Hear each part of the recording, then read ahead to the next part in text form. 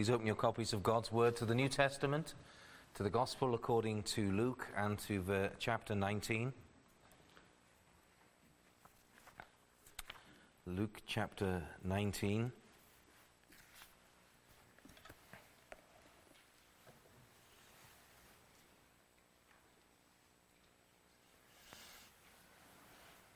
And we'll read the first 27 verses, the first half, roughly, of chapter 19 together, verses 1 to 27, although it is with the Lord's gracious help that we will examine together the first 10 verses of chapter 19.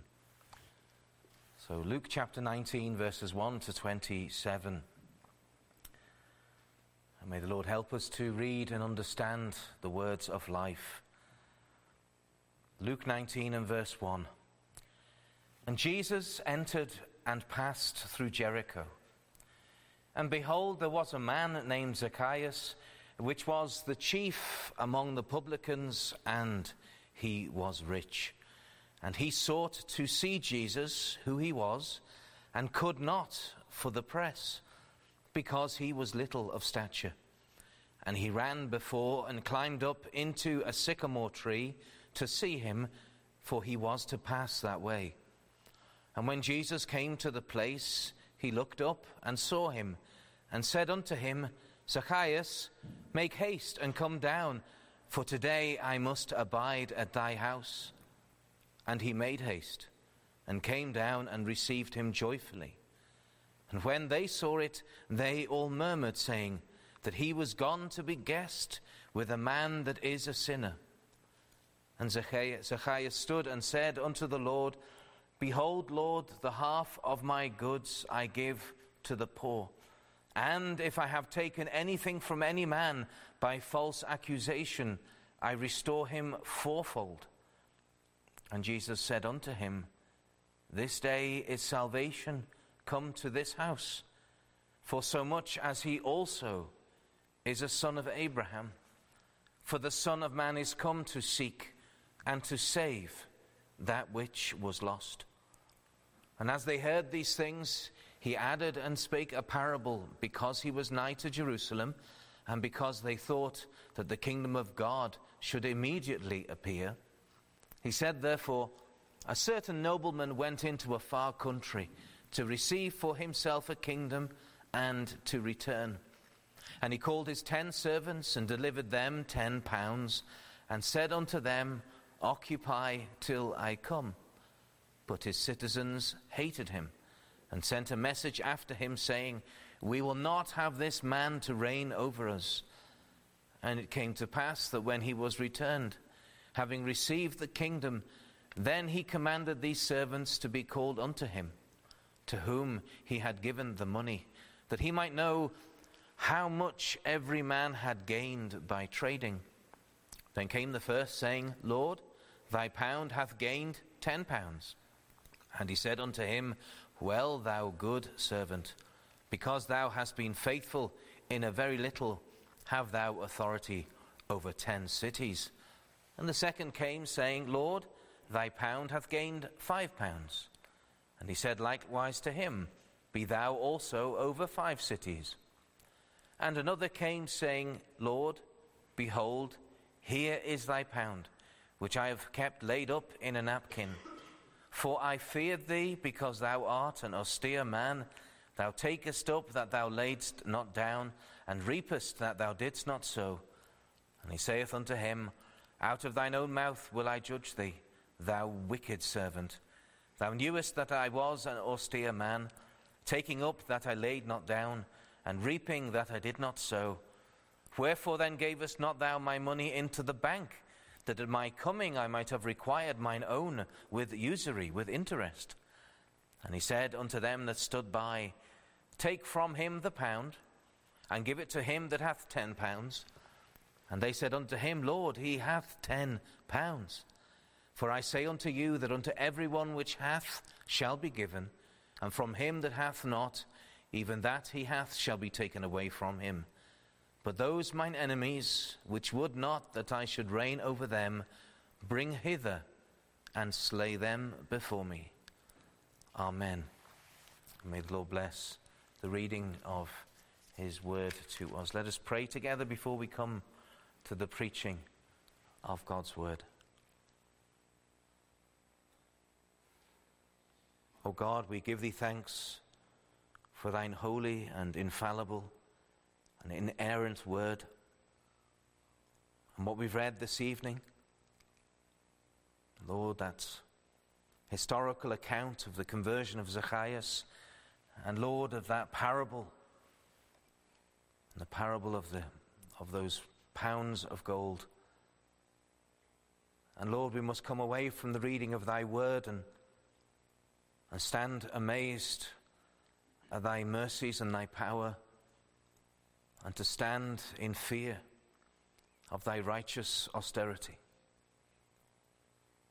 And Lord, we do pray that thou would help us to drink in the word of life, that thou would open our hearts to receive thy word, to grant us teachable spirits, that thy Spirit will mold our souls and our consciences and our characters, Lord, and to tear out the world that is in them, and to grant us more of Christ, that thou would give unto me all that I need to preach Christ and him crucified.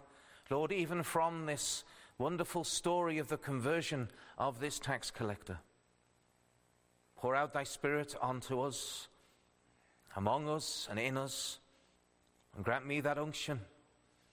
Lord, loosen my tongue that I may speak freely. And may we all bring glory to Jesus Christ. For to that end we are gathered. For that end the preaching goes forth. Save souls, Lord. Bring glory to thy name. In Jesus' name. Amen.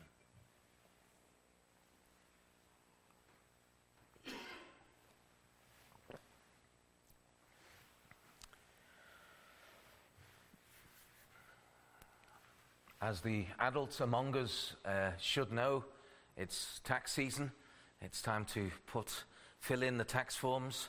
And some of you are looking at me thinking we did that weeks ago, and that's good for you. I'm getting round to it this week. But it is tax season, time to fill in those forms. I had the bits of paper, normally online these days or in an app. And we hope to get something back, and filling in those forms is not an enjoyable task. Maybe there are one or two amongst us that really enjoy that, and that's good for you. Enjoying those forms, filling them in. The only enjoyable aspect, of course, is getting something back from the taxman. But also what's not enjoyable is the paying of taxes in the first place. I'm sure those that like filling in the forms don't equally like paying those taxes and the various taxes there are to be found. But now if we go back to 2,000 years in the context of chapter 19 that we were reading from, that brings us into the Roman Empire. And when you think of the Roman Empire, you might think of soldiers, of armies, of wars, of emperors, of empire. And of course you'd be absolutely right. But what paid for those soldiers and for those wars and for the emperors and the expansion of the empire? Taxes. It's funded by taxes. And the reason for the expansion of the empire was to gain more areas to tax, more products to find, more natural products, copper mines that you could take over and then tax those that would run the copper mines for you. And then when the copper was exported, you could then pay tax at each port that it was brought in. And of course the empire and the emperor all got their cut. Sounds a little bit like a protection racket in some ways, and probably it was. And as you expanded the kingdoms, expanded the empire, I should say, and even when you had good relations with a bordering kingdom, you could make them into a vassal kingdom and expect tribute from their king. So you could say, well, you remain on your throne, but just make sure you've got a generous tribute to the glory of Caesar. Something that did happen in Israel, in the greater area of Israel, which is how Herod was able to remain in the kingdom of those areas that he and his brother Philip ruled. And they taxed everything, as I mentioned. There was a tax on the roads. There was a poll tax. Everyone must pay a tax. a tax on merchants and everything they did. So it was an important, and it was a successful part of the system in Rome. And then when Rome expanded and took over those three parts that we know, Judea, Idumea, and Samaria, we might call Judah and Edom and Samaria, and they took them over fairly recently, 6 AD, so after the birth of Christ, and it was set up as a protectorate, as a Roman province, or three provinces, and they were all under a Roman governor or prefect, the sixth of whom we know, Pontius Pilate. We've not heard of the others, but we know of him.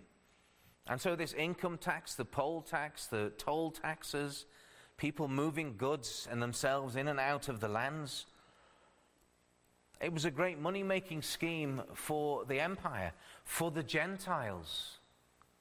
The Jews weren't necessarily, as a nation, getting rich on this. They were getting poorer. They had to pay all these taxes. They were happy to pay their temple tax and their tithing. But then they had the Roman authorities on top of this. And so it's not just we that do not like taxes. The Jews hated these Roman taxes. So they hated the taxes. They hated the tax system. So woe unto any Jew that would become part of that tax system. And they became as hated as the Romans were. In fact, worse. They weren't just part of a hated tax system, they were traitors to their own country. Which brings us to the traitor and to the sinner. So might stay the backstabber that we have in our story in verses 1 to 10. Zacchaeus. Maybe his friends called him Zach. And if anyone's called Zach in the meeting this evening, they need to listen very carefully. They won't be tested afterwards, but realize that this man here, this man was called Zach, and this man came for a meeting with Christ, and this is what you and we all are doing tonight. Coming to meet with the Lord, not just to hear a story or not listen while the preaching goes forth, but to learn and listen very carefully. What did this Zach do? And do thou likewise. Now, Zacchaeus is a Roman version of a Hebrew word. It's only a Hebrew name. It only appears, I believe, a couple of times in the Old Testament. Zachai is his name. Zachai. Ezra 2 and verse 9 speaks about the children of Zachai being 703 score. This Zacchaeus is a tax collector, a publican, collecting the public taxes on behalf of the Roman state. That's his job, and as we've mentioned, it was a hated position. The other Jews did not like it, so he was an outcast. And as I mentioned, he was seen as a traitor, as an outcast. And so they wouldn't have been really part of normal Jewish society. But we also see that he's a chief tax collector. He's an important tax collector. He has tax collectors under him. And it is very possible, because this was all like a semi-privatized business. There was very capitalist in many ways, the Roman system. I mean, the Roman imperial system. And so he'd obviously bought a large area of taxes, and areas that he could tax on behalf of the government, and he would pay them the tax up front that they wanted, and then it was up to him to collect those taxes, and of course a decent margin on the side for himself. Well, we also know that many tax collectors would add an extra margin onto that margin just to earn more than they needed to earn. Which brings us to the third point, that he was a tax collector. Yes, he was a chief tax collector, so he was an important man, no doubt had his own tax collecting business, but he was a rich chief tax collector. And as he himself confesses, because it is a confession, when he says, "And if I have taken anything from any man by false accusation, I restore him fourfold," there in verse 8, he's not saying it might be the case that, it's more the case, I have done it and I will restore them fourfold. He had worldly wealth. He had money, he had gold coins, he no doubt had more than one house, he had servants and slaves. He had worldly status, well, amongst the Romans anyway. He was one of them. But having worldly wealth and worldly status was nothing, because he was in great debt towards God. He owed God more than he ever could pay. There are people who would be in debt to a tax collector, and they would maybe have to sell off their good clothing, maybe sell off even any property they had just to be able to pay off those taxes, and maybe even do extra jobs to pay off and get out of that debt. But the sort of moral and spiritual debt that Zacchaeus had, he could never pay off. Even though he was rich in worldly things, he had nothing to pay with, because he did not have Jesus Christ. And on this particular day, in the town of Jericho, and as Jesus is entering Jericho and he's passing through Jericho, would be Zacchaeus' day. It will be the day when Zacchaeus, who is the chief of sinners, a chief of publicans, would have all of his sins paid for in full. And he would be saved. That is the title of the sermon this evening. A chief of sinners saved. Thinking of him as somebody far worse than yourself. Someone far worse than you. Which of you is a traitor? Which of you is a traitor to your own nation? A traitor to your own religion? And maybe we are to some degree, but not like this chief of sinners. Not like this Zacchaeus. But what do we first see? As we open up these 10 verses, we see something remarkable. We see firstly Zacchaeus' desire to see Jesus. This man, this traitor, this man no doubt filled with love for money and covetousness, has a desire to see Jesus. You see this in verse 3, and he sought to see Jesus, who he was. And that word sought means a seeking. And he seeks with desire. He desires to see Jesus. What is his motivation? Curiosity. Well, it would seem to be a curiosity who he was. He says, and he sought to see Jesus, who he was. No doubt he had heard. He had heard from maybe friends and from family. He'd heard about the preaching of Jesus of Nazareth. No doubt he'd heard of many miracles of this Jesus of Nazareth, and it had piqued his desire to take a look at who this man was, this prophet, this miracle worker. But he was unable. He could not see Jesus. Why? Because he's small. This Zacchaeus is a short man, and he could not see above the heads and shoulders of the crowd. They were lining the streets, they were surrounding Jesus, and he wanted to have a look at this man. But others got in his way. Other people got in the way of him seeking Jesus. And he did not let that hinder him.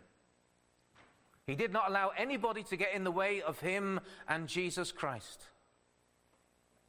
And so what did he do? He ran. Seeking to see Jesus, being foiled at the first attempt, he does not give up. Do not give up in seeking for Christ. And he ran, he put in effort. Okay, well, imagine, it doesn't describe who Zacchaeus is, but we can well imagine, I can imagine, that he was a man that was, shall we say, comfortably built. If he was rich and wealthy, that he maybe wasn't the most athletic of men, and therefore he was doing something that he wouldn't naturally do, sprinting down a public street. But he ran. It's very clear, it says. And he ran ahead of the crowd. He was not going to lose this opportunity. Even though in worldly terms people might say, this chief publican, what is he doing running on the street?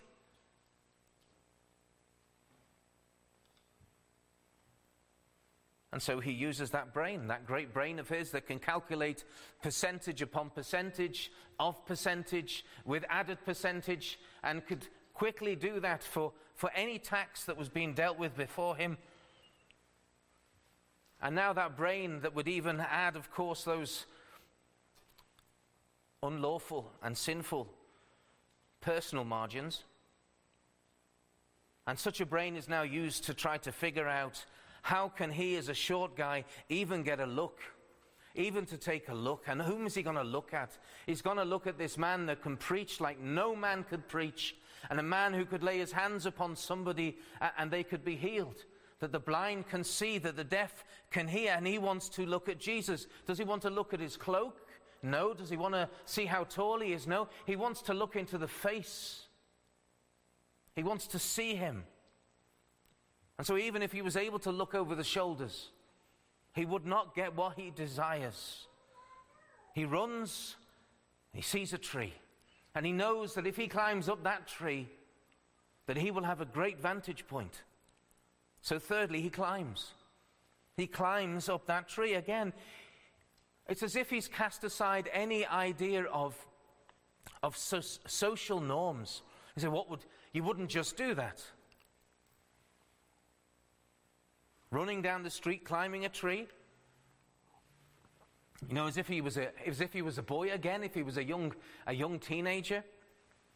So that's far beneath him to react like that. And normally, that would indeed be the case, it would seem. But not today. Not today. He's casting aside those norms of society because he has a greater need. He's not looking to please man today. He's looking for the needs of his soul. He's looking to see Jesus. So he climbs up this sycamore tree related to the fig tree. He climbs up it, something probably he hadn't done since he was a boy. And he's able to climb up that tree, and when he climbs up that tree, he's able then to look down upon the moving crowd that's now moving towards him. And he sees Zacchaeus' efforts to see Christ are now being rewarded, and much more greatly than he could have ever have hoped and thought, as we know from what we've read. But do notice with me that none of this effort could actually save Zacchaeus, of course. Just the desire within him to see Jesus, that could not save him. The running down the street, the climbing of the tree, the looking, none of that could save him. But the diligence brought him into the presence of Jesus. The diligence brought him in a place where he could see Christ and Christ could see him, and he could be saved. Zacchaeus' desire to see Jesus is our first point. But the second point that we look at this evening, and it's a more beautiful point, is Jesus' desire to fellowship with Zacchaeus. The desire of the Lord Jesus to have fellowship with this chief of sinners. Verse 5, and when Jesus came to the place, as he comes to the tree, he looked up and saw him, and said unto him, Zacchaeus, make haste and come down, for today I must abide at thy house. And now the perspective changes. The point of view in the narrative now changes. We have been desiring with Zacchaeus. We've been running along the street with him. We've climbed up the tree with him. We're focusing upon Zacchaeus, but now we're going to focus upon the Lord Jesus.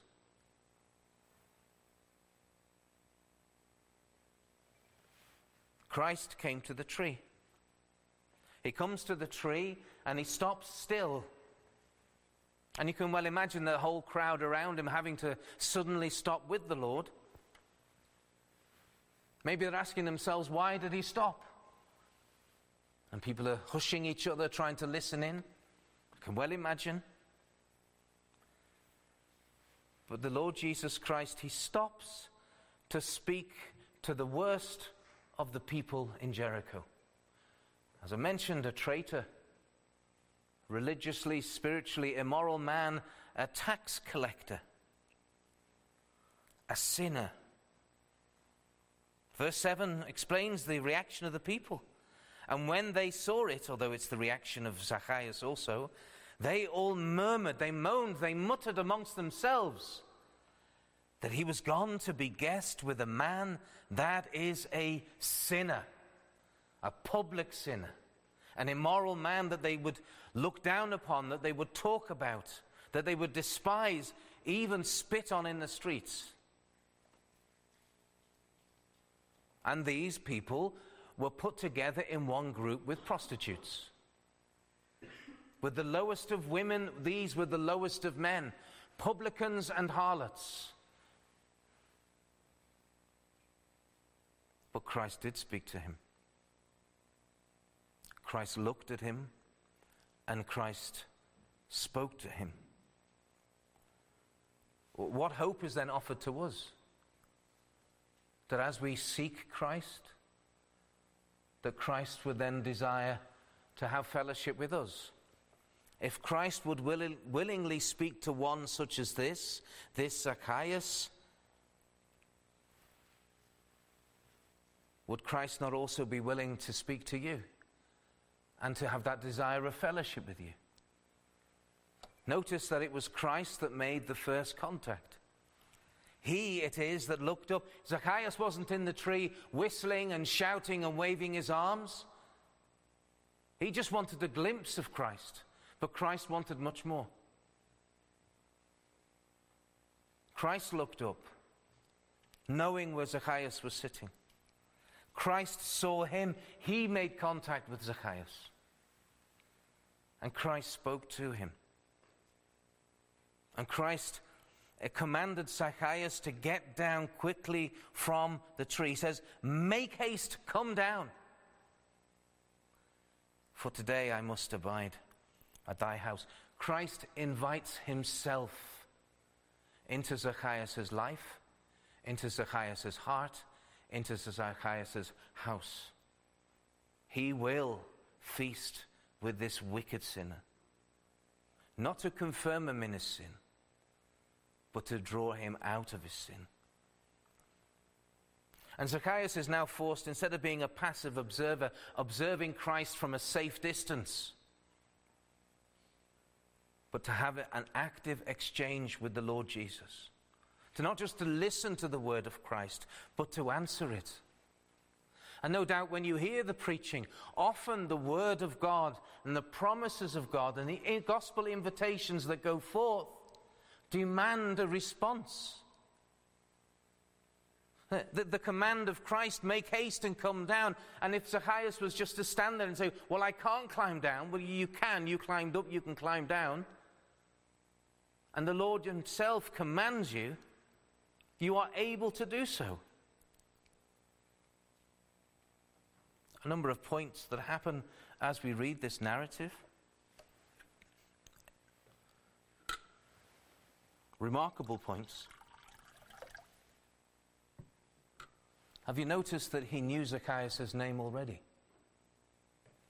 As far as we're concerned, here we have this prophet, this man of God who goes into a town, and there's a man just in the tree, an unknown man as it were. But he walks up to the tree and calls him by name. Of course, Christ knows every person by name. You might say, well, I don't know if I am one of Christ's people. You don't know if Christ will have me as his redeemed. I don't know if I can say that Christ is my redeemer. But Christ knows you already. He created you. And every minute of every day he keeps you alive. He sustains all things, including you, by the word of his power. So he knew Zacchaeus by name. He knew who Zacchaeus was. He knew Zacchaeus' sins. He knew Zacchaeus' wickedness. He knew Zacchaeus' desires. And he also knew that Zacchaeus was lost. For he was come to seek and to save the lost. And so Christ had come into Jericho to seek and save Zacchaeus. You know, the parables of Christ's meeting with with Zacchaeus and Christ's meeting with you and me through the preaching of the word is very similar. There are many things that are the same. We call them parallels. And you might be just like Zacchaeus. Your name doesn't have to be Zach or anything, but it helps. Is that you might be just like him, but that you are curious to see Jesus. You're curious to know who this Jesus is, but you are unable to see him clearly. And so you make some extra effort to clear that view, to make it possible that you could see him. You come under the preaching of the Word of God. Maybe you then read and study the Scriptures and books about the Scriptures at home. You're looking for commentaries that you want a clearer view of who this Christ is. And all of these things indeed help you to climb that tree and help you to look more clearly and to have a clear picture of who Jesus is. And as you hear the preaching and as you read, you understand this, that Christ is speaking to you. Did you know that? That under the preaching of the Word of God, that God is speaking to everyone.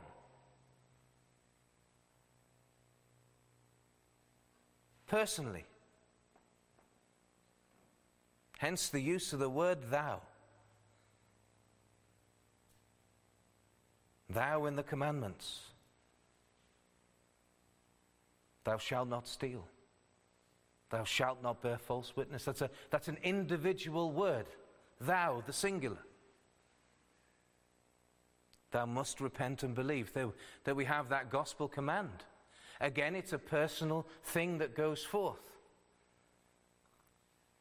And it goes to you personally. And Christ also wants you to react to his word. When?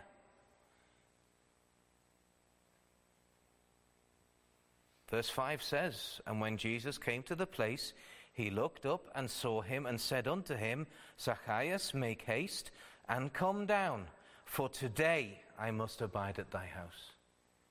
The answer is immediately. The biblical examples that we have for the sinner to come to salvation is to react immediately when the word of God goes forth. Because if you don't react when Christ speaks to you, here's the risk that is run for your heart, that you will harden your heart in unbelief.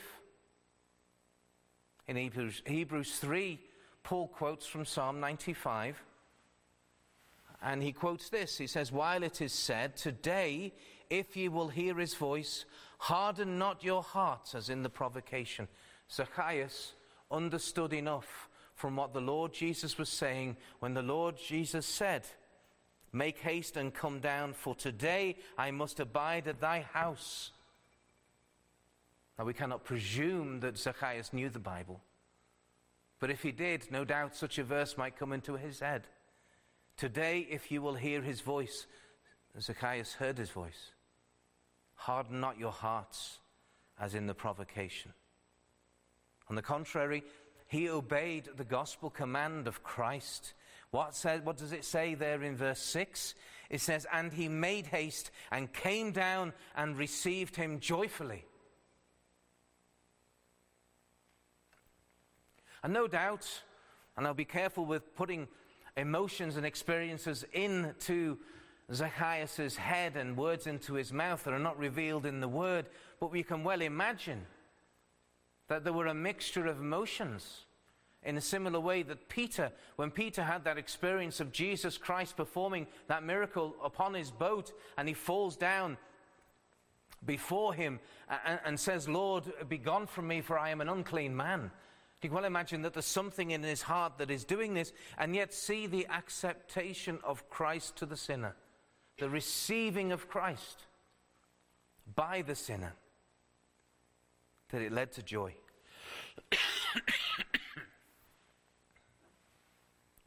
And Christ desires you to get down from your tree.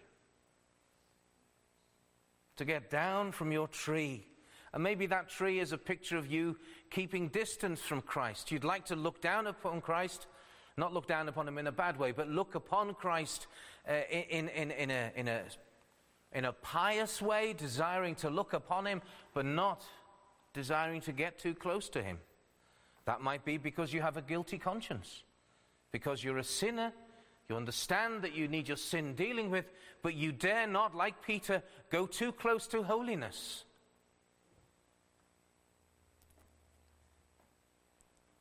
But Christ's whole intention on this day in Jericho and this evening in Calgary is to seek and to save the dirty sinner. The only place that a sinner should go, as it were, for cleansing is to the Lord Jesus Christ. And so that tree may, as it were, be that holding Christ that is a distance. But you getting down from that tree is certainly a picture of you needing to humble yourself before Christ, to come down to meet Jesus, and as we see here, to bring him into your house. You are indeed not worthy to receive Jesus. Zacchaeus here doesn't think that he is worthy at all, but it's an obedience to the command of Christ himself. You are not worthy. That's why you need saving. Zacchaeus was not worthy, which is why he needed the Lord Jesus Christ. But it is a gracious Lord that approaches you in and with his word. And it is your responsibility to make haste, to come down, and to receive him joyfully. That is ever the case in the Old Testament. The people of God gathered together in the presence of God, except for that one day of atonement, where there is to be national mourning and repentance, and every other day is a day of coming into the Lord's presence with joy. And this is what we see fulfilled here in Zacchaeus. In verse 6, he makes haste, he comes down, he humbles himself, and he receives him joyfully. Zacchaeus' desire to see Jesus, then Jesus' desire to fellowship with Zacchaeus. Thirdly, Zacchaeus is turning from sin. He's turning from sin. Verse 8. And Zacchaeus stood and said unto the Lord, Behold, Lord, the half of my goods I give to the poor. And if I have taken anything from any man by false accusation, I restore him fourfold. Those verses there in verse 8, I would suggest to you, are not spoken on the street, but actually in Zacchaeus' house. And why do I think that? Well, I don't think that because the Bible says so. In verse 9, the Lord Jesus says, This day is salvation come to this house. He might say to this household, but he says to this house. He's invited himself to come and sup with Zacchaeus, and now he says, and now we see what Zacchaeus is saying, and we believe in his house. In any case, what's the most important thing? Is Zacchaeus accepts Christ's inviting himself into his house, into his life. And as he comes into contact with Christ, what are the first words that come out of his mouth? Repenting words, words of repentance, word of a godly sorrow, words that would desire to make things right, to put things right. He's confessing his sin before Jesus. He's confessing his sinful ways. And what do we understand here when he talks about he's going to give his goods away to the poor, and anything that's been done by fraud, he will restore him fourfold? What do we see as the God of Zacchaeus' life? It is money, it is wealth, it is gold, it is possessions, as it is for many. It is for many an idol. Not a golden idol, but an idol of gold, of money. And this is what he confesses before Christ. His love of money and his selfishness he now abandons because he has someone who's worth far more than 50,000 imperial tax contracts, worth far more than all of them. And if he could live 1,000 lives, what he has received in Jesus is worth far more. And promises to give away half of his wealth to those who need it, where he has been dishonest, Lord, where I have been dishonest, I will pay them back. I won't just pay them back, but I will give them back fourfold. Compensation upon compensation upon compensation. This is concrete evidence, brethren and sisters, that a supernatural miracle has taken place in the soul of this tax collector. Paul teaches us this in 2 Corinthians 5 and verse 17. Therefore, if any man be in Christ, he is a new creature. Old things are passed away. Behold, all things are become new. Zacchaeus had woken up that morning as an unrepentant sinner, as a man still in his sin, and he was an unforgiven sinner. The wrath of God was still upon him. That love of money that we see expressed in these verses still ruled his heart. His conscience was a stranger to grace. And yet when this man went to sleep on this day, he went to sleep as one of Christ's, as a Christian, as a redeemed of the Lord, someone with a soul and a heart washed in the blood of Jesus Christ, having peace with God, having God as his Father, having the Son as his Savior, having the Spirit as his Comforter. He was a new man. And when they called him a sinner, we may call him saint.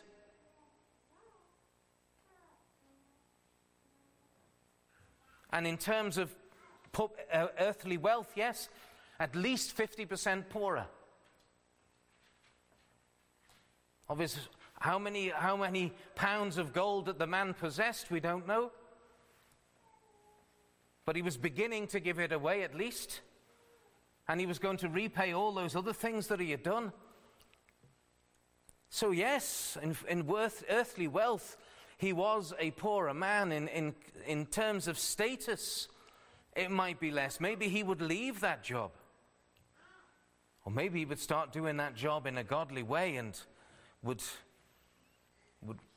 cause many of his colleagues to suspect him. But you know what it is that he has in exchange? He is now the recipient of the unsearchable and eternal riches of Jesus Christ. He has exchanged that which is temporary, that which the moth can destroy, as it were, that rust can destroy, that thief can take away, that you have no eternal possession of. He has given up to obtain eternal and divine riches of Christ, to have for himself the King of Kings and the Lord of Lords, to have for his comforter and friend the eternal Son of God. And Zacchaeus turns from his sin. The first thing that we see is that when he does come down, he hears the word of Christ and he obeys that word of Christ. As Christ, when he says, repent of your sins and believe on me. Cast all your sins upon me and I will wash you. Cast your cares upon me. I will help you, for I care for you. And he answers, obediently answers. There's no other question. He doesn't sit in that tree and say, Lord, make me come down. And say, Lord, I'm not coming down until the bough breaks. No. He comes down because Jesus says come down. And he comes joyfully to the Lord. There are some would say that if you come immediately with joy before the Lord, well, that's like one of those seeds that just lands on shallow ground and it joyfully receives the Lord. Certainly not in this case. So that's not a hard and fast rule. No, that's an example of 4 different types of heart that receive the word well or wrongly. He believes, he obeys, he has joy, and then he has conviction of sin. So there is no cookie-cutter approach to hearing and receiving the gospel unto your salvation. No. But they are elements. That we hear the command, we obey the command, we have joy in receiving Christ, and we have conviction of sin and we confess it before Christ. So Zacchaeus, he desires to see Christ. Christ desires to see Zacchaeus. Zacchaeus turns from his sin and turns to Christ. And as we close, let us hear Christ's approving declaration. It says two things here in verse 9. And Jesus said unto him, this day is salvation come to this house. We talk about repentance and faith. And we must, because that is the gospel command and invitation. But we should say that repentance and faith are the way of receiving the person of the gospel, because it is all about Jesus Christ. It is not a religious ritual of repentance or penance and receiving in some way. It is an actual receiving of Christ. And repentance is all part of not only the initial experience of Christ, but the continuing experience of Christ. That what is it that comes between us and God? Sin. What is it that Christ would have us do away with? Our sin. What has Christ come for? To deal with our sin. What has his blood been shed for? To wash away our sin. And so it's not as though we have to in some way improve our lives before we come to Christ. No, we come as sin-laden sinners to Christ, that he would deal with us. It is the person that we have, and when we trust that he will do that for us, because he has promised to do so when we come to him, that we receive that washing, that he cleanses us, that we receive the person of the gospel. And he makes us ready to be brought before God, his Father, to be justified, to be declared righteous by God, because Christ's blood has paid for your sin. And his blood has washed your conscience and soul, and he brings you to his Father to be adopted by him. And that's why Christ says, as he enters into this house, as he does that gracious work in the heart of Zacchaeus, he says, this day is salvation come to this house. He is the salvation. Christ is your salvation. Salvation personified, coming into the house of Zacchaeus. Has salvation come to your house? Has Christ entered in to your house, to the house of your soul, your body, into your household? Has the Lord saved you? Is he saving others in your household? Have you sought to meet Jesus? Have you endeavored? Have you run? Have you climbed? Have you looked? Or are you keeping him at a distance? Are you afraid of embracing Christ? Of having true gospel joy? Well, of course you shouldn't. Why would you? Secondly, what the Lord Jesus points out, he says, this day is salvation come to this house, for so much as he also is a son of Abraham. Now, we don't know who Zacchaeus' father was. So what does he mean? That suddenly this man, this tax collector, can look back a couple of thousand years and declare that this Abraham, the father of the faithful, is his father? But exactly that. Because Abraham is the father of the faithful. What was Abraham? Abraham was a pagan sinner saved by God's grace by believing in the promises of God. And that's what we see with Zacchaeus. No, he wasn't a pagan, but he was living like a pagan amongst the Jews. And he believes the promises and the word of God. Say, what were gospel promises there? Make haste and come down, for today I must abide at thy house. That he would have a meeting with the Lord, the Savior. That he would obey him. And that is enough to meet with Christ. And he's now declared. He who was an outcast. Zacchaeus, an outcast from Jewish society, more Roman than Jewish, but he is now declared by Jesus to be a true Israelite indeed. A true Israelite is an Israelite, a Jew that truly believes, that is a saved Jew. Nathanael, a true Israelite, a saved Jew, on declaring him to be the spiritual child of Abraham. Not only the father of the nation, but our father in the faith, the spiritual father, by example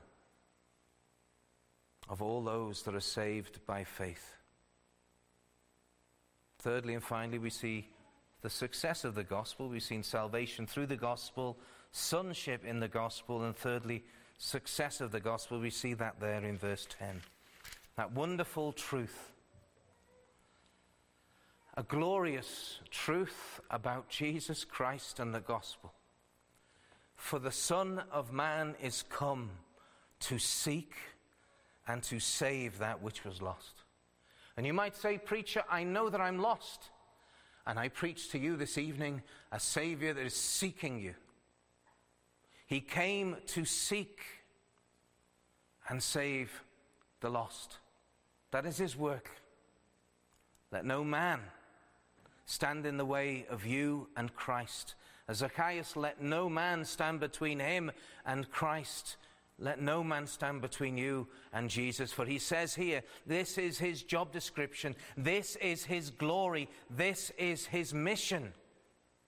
The Son of Man is come to seek and save that which was lost. Can you say, I am lost? I am lost in sin. I am a sinner. I need my sin dealing with. I need to have peace with God. I need to have my conscience at peace. Yes, everyone should be able to say that we have sinned. We have sinned against God. We have sinned against each other. And here we have the solution. The Son of Man is come to seek and to save the lost.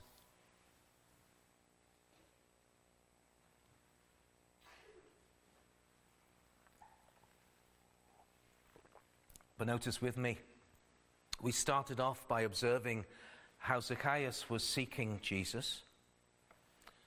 But now we close with that glorious gospel truth that it was Christ who sought Zacchaeus. He says, I was come to seek and save the lost. And so all those things that Zacchaeus had done to get a better view of Jesus, well, we could say, but that was all Jesus is doing. Yes? That the Lord drew Zacchaeus into that tree. Yes.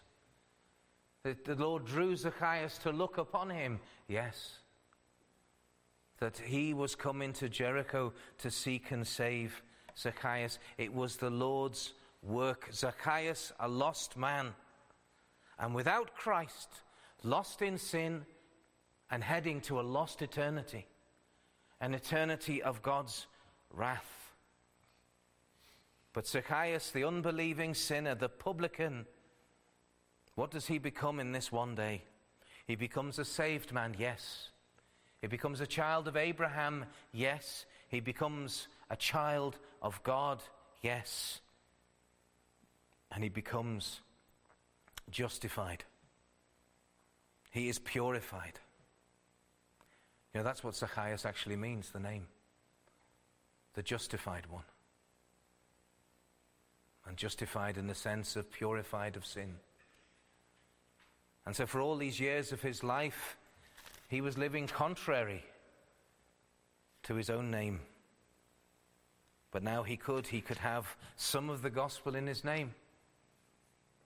With our eldest son, we gave him the name Joshua. It comes from the Hebrew Jehovah Shua, Jehovah saves. His middle name, Yochanan, is Jehovah is gracious.